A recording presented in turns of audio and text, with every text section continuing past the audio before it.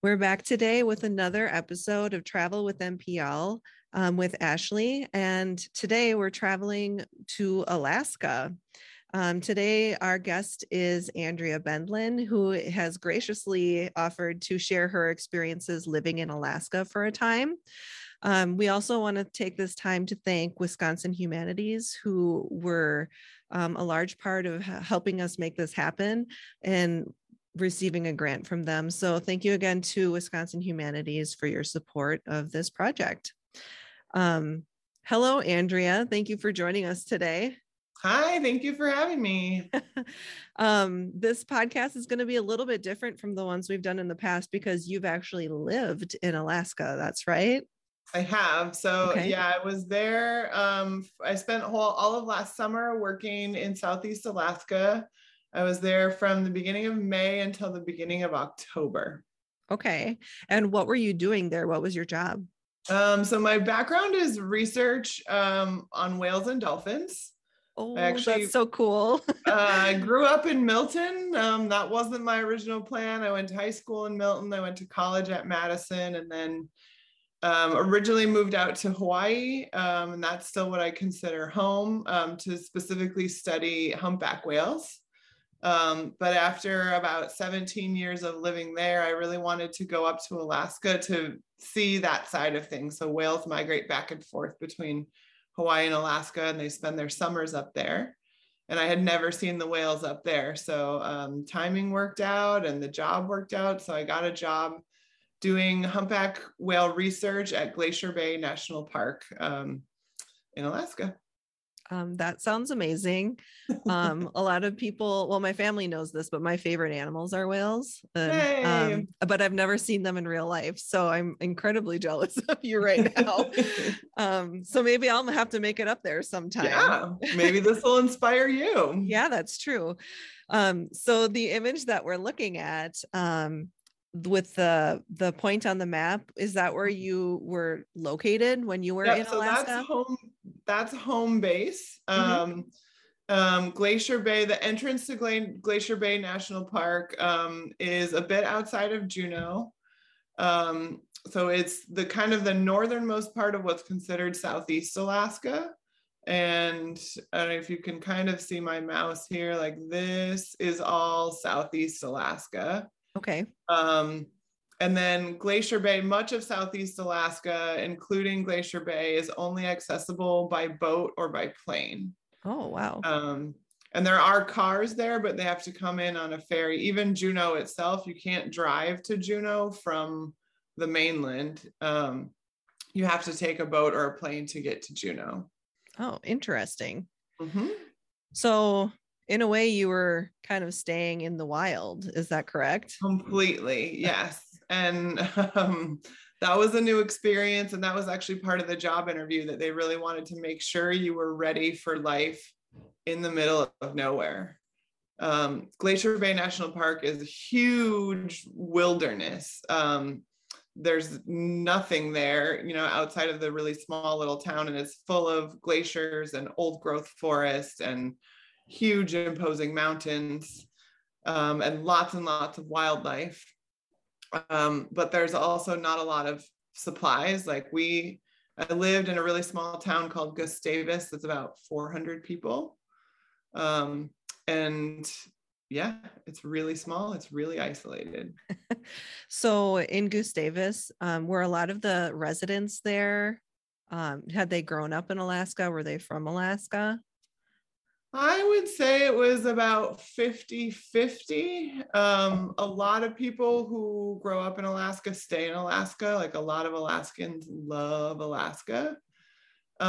Specifically in Gustavus, that is the headquarters to Glacier Bay National Park.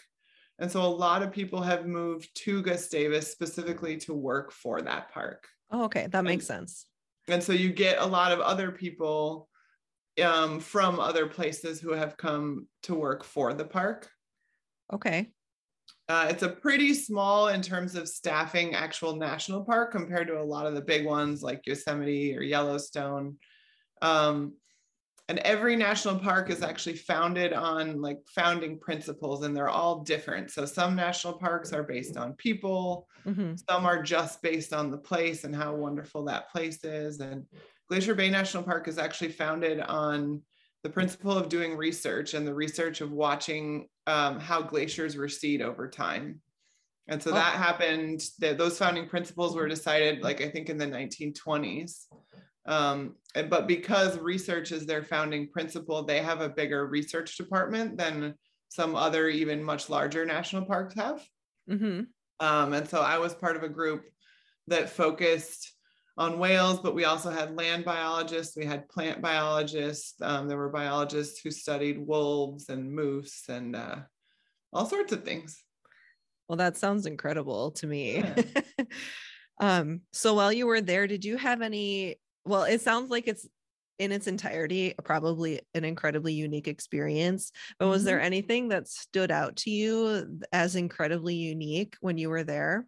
There were several things, and let me just scroll through. So this is just little zooming in. You can see Juneau and then Gustavus, and then all of this zone that looks really small on the map is actually really huge.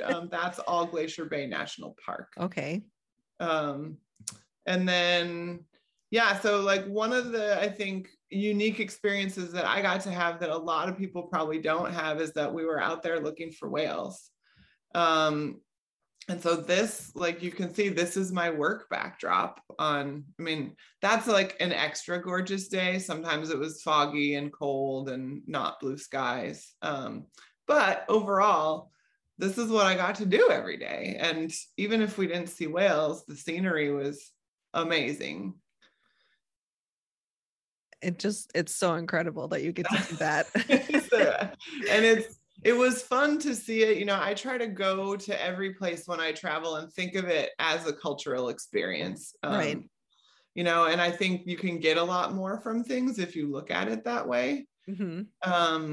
And look at it with fresh eyes. And my coworkers, I asked them at some point, like, are you guys going to get sick of me saying how pretty this is? Because like every time we would do anything, I'd be like, whoa, it's so pretty. Right. They were probably like, we get this all the time. Yeah. So let me just, I mean, just a little bit more. This is scenery from the same day. But especially in the beginning of the season, we still had a fair bit of snow. It was a late spring for them there, which to me made it extra beautiful. And most of the time, I've done a lot of boating in other places with work. You can get really, really rough seas, which makes going out and doing your job much less fun. But because Glacier Bay has mountains on basically all sides, it blocks the wind. So it's not always as calm as it is in these pictures, but it's pretty calm. And then going back, you were asking for like off the beaten path experiences. So one of the things we did, because Glacier Bay is so big, it's impossible to cover it all in one day when we're looking for whales. So you have to do sections of it at a time. And especially going way up inside the bay, it's too far for our small little boat to go. So they have pictured in this picture, this little floating research cabin that is tucked away, and it floats because this is an area that has a lot of brown bears. And so they didn't want a cabin that was based on land, because they were afraid that when people weren't there that, you know, the smell of food might attract bears or something like that. So they made it specifically that it floats so that bears can't get to you and that you can be completely safe. And so that's there for you to rest overnight if you need to, and then continue your research the next day. Correct. And so they have it's built specifically for the research group. Like the general public isn't allowed to use it. It's set up, so that's a little bit of a closer view. It's really small. It's like 10 feet by 10 feet on the inside. What a cool experience though to have. Amazing, right? Yeah, really. And so it's got the 2 bunk beds, it's got a table to work at, and then there's a full little stove and kitchen, and I mean, it's exactly what you need to be able to crash for the night. Yeah. And that was like one of the complete highlights of my whole 5 months there, was being able to go up there. I mean, you can see in the background too, just what a beautiful view Right. it has. And so being able to stay there for the night was unforgettable. I mean, I would pay to stay there for Right. sure. When I Yeah. showed it to my parents, they were like, can we rent that? Like, Right. that would be good money. Yeah, totally. That's just incredible. Were you able, this is maybe off topic, but were you able while you were staying out there or in these remote areas to see the Northern Lights at all?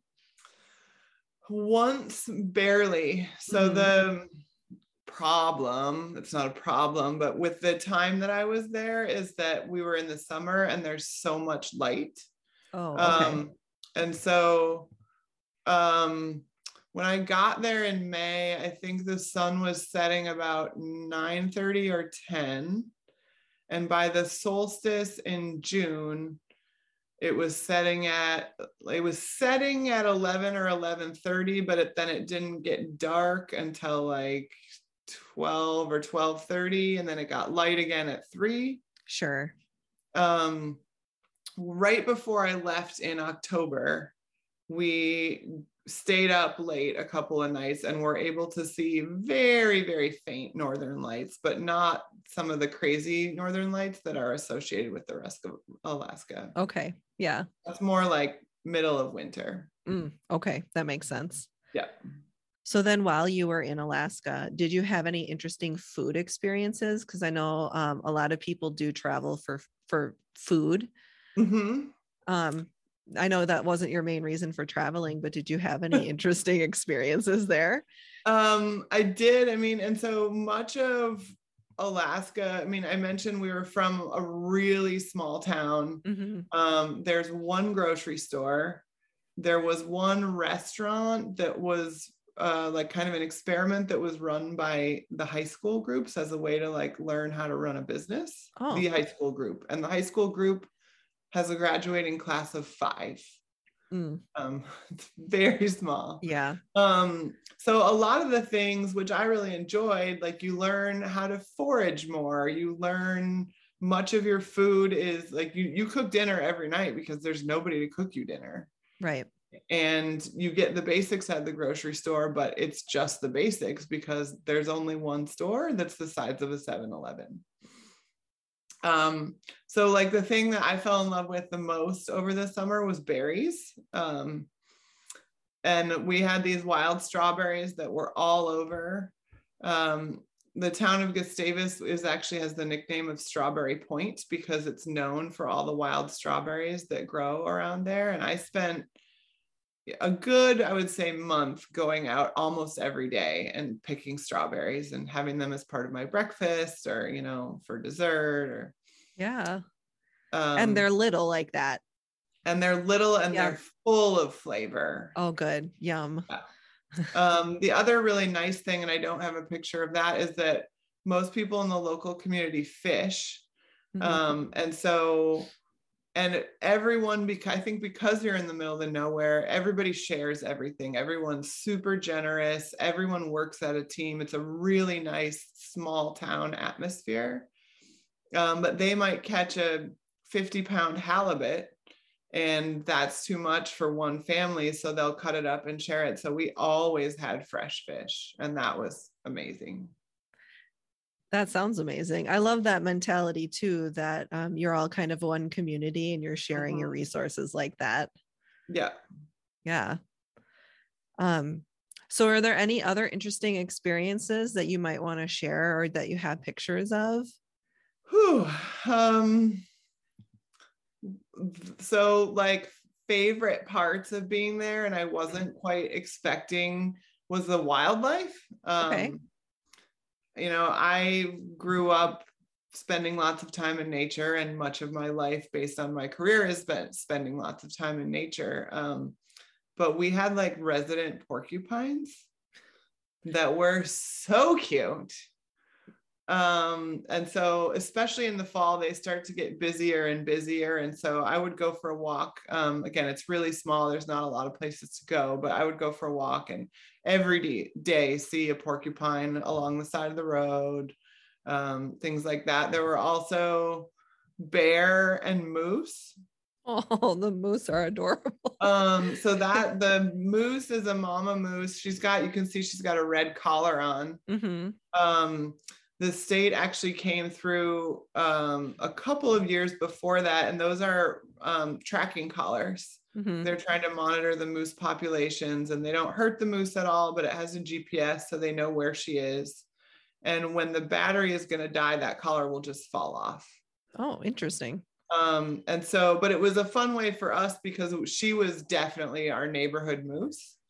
And we know from the collar that was Moose 50. We'd see her. This is actually in the parking lot of our apartment complex. Oh, I love that.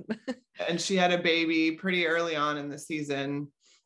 Moose are known for being really protective of their babies. Like they could trample somebody. Mm-hmm. And she, I think because she spends most of her time in the national park, she's used to visitors around. I mean, you couldn't get close to her. I would never, ever recommend that to anyone, but she was really mellow compared to what a lot of other moose can be. And it looks like you had some bear visitors as well. Bears were also around, potentially all the time. Where they moved, it depended on what was going on in the season, because the time of year that a bear is awake, a bear just basically wants to eat. It's building up all of its fat for its hibernation. And so early in the season, we would see them in the woods. This is pretty early in the season on a hillside, scavenging for berries, scavenging for dandelions. And then as the season progresses, they tend to move closer to rivers and streams because that's when the salmon show up. Oh, sure. And they spend the rest of the time eating salmon in streams. What a life. Can you imagine? Just catching salmon. I was telling you earlier that, one of my favorite parts was picking berries. There was a hill right outside our apartment that was covered in wild strawberries. And one morning I came out and there was the bear eating my strawberries. And I'm sure that bear thought that I was eating its strawberries. Probably. But I didn't pick no berries that day. No.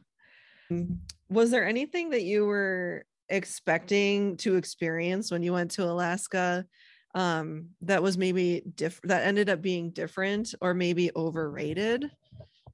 So like one of my biggest disappointments was the cost of food. So like this picture is from my very first day there. This is actually, the sign says that it's a large watermelon for $18. This is actually one of those small mini watermelons for $18. Okay. And I think my biggest struggle as part of this whole trip was food in general. I mentioned that there's only one store. Things are hard to get. It takes a while for them to get there. Much of our produce, by the time it would actually arrive at the store, was already half rotten. Oh no. And so I tend to eat a lot of fresh fruits and vegetables, and that was just a really frustrating thing. Once summer got into full swing, almost everybody has a garden, and there are a couple people who have little farmers market stands and whatever. So you're able to get stuff then, but then once it gets cold, which is really early, it's like the middle of August, most of those things die off. And then you're back to relying on the grocery store, which doesn't have a lot of options. I wonder if a lot of people who have those gardens also like prepare their foods like with canning and things like that. Absolutely. Okay. Yeah. And it was one of the things that was really nice is that I became pretty close with my coworkers and house sat for them while they would go on trips. And my parents visited, and we actually got to stay in one of their houses while they were gone. And so all of us really got to see like how they live and things that you might not think about like that. You know, there's whole shelves and pantries that are just things that are canned. Mm-hmm. They're like, everybody has a huge chest freezer. Yeah. To be able to like save as much as stuff you've grown yourself, just to have more options, especially because you're not off the grid, but like it's harder to get supplies in such an isolated place. Right. That makes sense. Yeah. So I'm guessing I know the answer to this question, but you would probably recommend people to visit that area. Of course. So this is further up inside of Glacier Bay. My parents came to visit for about a week, and they spent time both in Juneau. I met them in Juneau. My sister came to visit as well in Juneau, and then came to Glacier Bay to see all of that. And you can do a boat trip up inside. They have a daily boat trip for tourists that comes up inside Glacier Bay to specifically see glaciers. Okay. And that's amazing. I mean, there are lots of places in Alaska that you can see glaciers, but there are a couple within Glacier Bay that are what are called tidewater glaciers, where the water comes directly up to the glacier and you can actually see the glacier, crack off and while you're watching sometimes. And so that's definitely amazing. The scenery, the people are something too, that like people in Alaska are lovely, and the combination of the scenery, the wildlife, the people, absolutely. I'm sad that I had waited as long as I had to go visit because it was so wonderful. Oh, I'm so glad you had that experience then. Yeah. Is there, for people like me who love whales, is there a time that you would recommend to visit if you wanted to possibly see them? Summer is the best time. July is usually peak season in Glacier Bay. It can change a little bit depending on where you are in Alaska. But yeah, July and August would probably be the best time if you want to see whales. And that's usually kind of peak summer. Summer is really short. It's like the middle of June to the little first week or two in August, and then fall already starts. Right. That's when you're most likely to have the best weather. Southeast Alaska is known for lots and lots of rain. And so once you get more into fall, you tend to get a lot more rain too. Okay. Yeah. So are there any like secret tips you would give people for traveling to Alaska? So one thing that I did, and not everyone has the time or the money, but I actually took a ferry. So I left from Bellingham, Washington. Oh, okay. And I took a ferry that took 3 days to get to Juneau. And that ferry did the whole inside passage. So you go through British Columbia and you go through parts of Alaska. In these tiny, I mean, you can see in the picture on the right, like that's a pretty narrow waterway. That was it. But it allows you to kind of get there a little bit slower and sightsee along the way. Right. And again, not everyone has that much time, but I really appreciated that. And they call it kind of like the poor man's cruise. You don't get off in a lot of places. We had 2 port stops, and when I was there, it was still the height of COVID. So they weren't normally in the port stops. You can get off and wander around the town for 2 or 3 hours. They weren't allowing people to do that at that time. But if I could go back and do it again, or next time I go up, I would try to take the ferry again, because I really loved the ferry experience as part of it. That's a really good idea for people who maybe have the extra time. And you can, some people, so you have to get a ticket, and your ticket gets you passage on the ferry. And then if you want to camp, that's free. So they have rooms that have lots of windows in them. That's just a metal floor, but a lot of people will set up tents and just camp for the whole 3 days. Interesting. I did not want to do that. So you can also rent either really basic cabins that have a bed in them. Did I put a picture? I did. So you can see off the picture on the right, like that's what my cabin looked like. Super simple bed, but it was a bed and it was a quiet place, and it wasn't, putting a tent up with something else. And so for me, that was worth the extra money to be able, and then you can rent cabins that are a little bit nicer that have their own bathrooms. Oh, okay.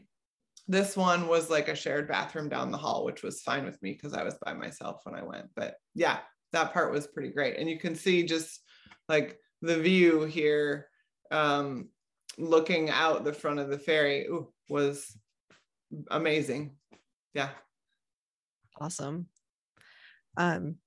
So it lived up to your expectations, Alaska. Completely. Yeah. Yes. And this was the very beginning of August. Alaska is like go big or go home. And when they do stuff, the scenery and whatever, it's stunning all the time. So this is fireweed in full bloom. And I still, I just explored a tiny, tiny little corner. I was able to make a couple weekend trips to go visit other areas in Southeast Alaska. But because I was working, I didn't have a lot of time to travel, but absolutely I will go back. And there's so many places, Alaska's so big within Alaska that I would love to visit. Right.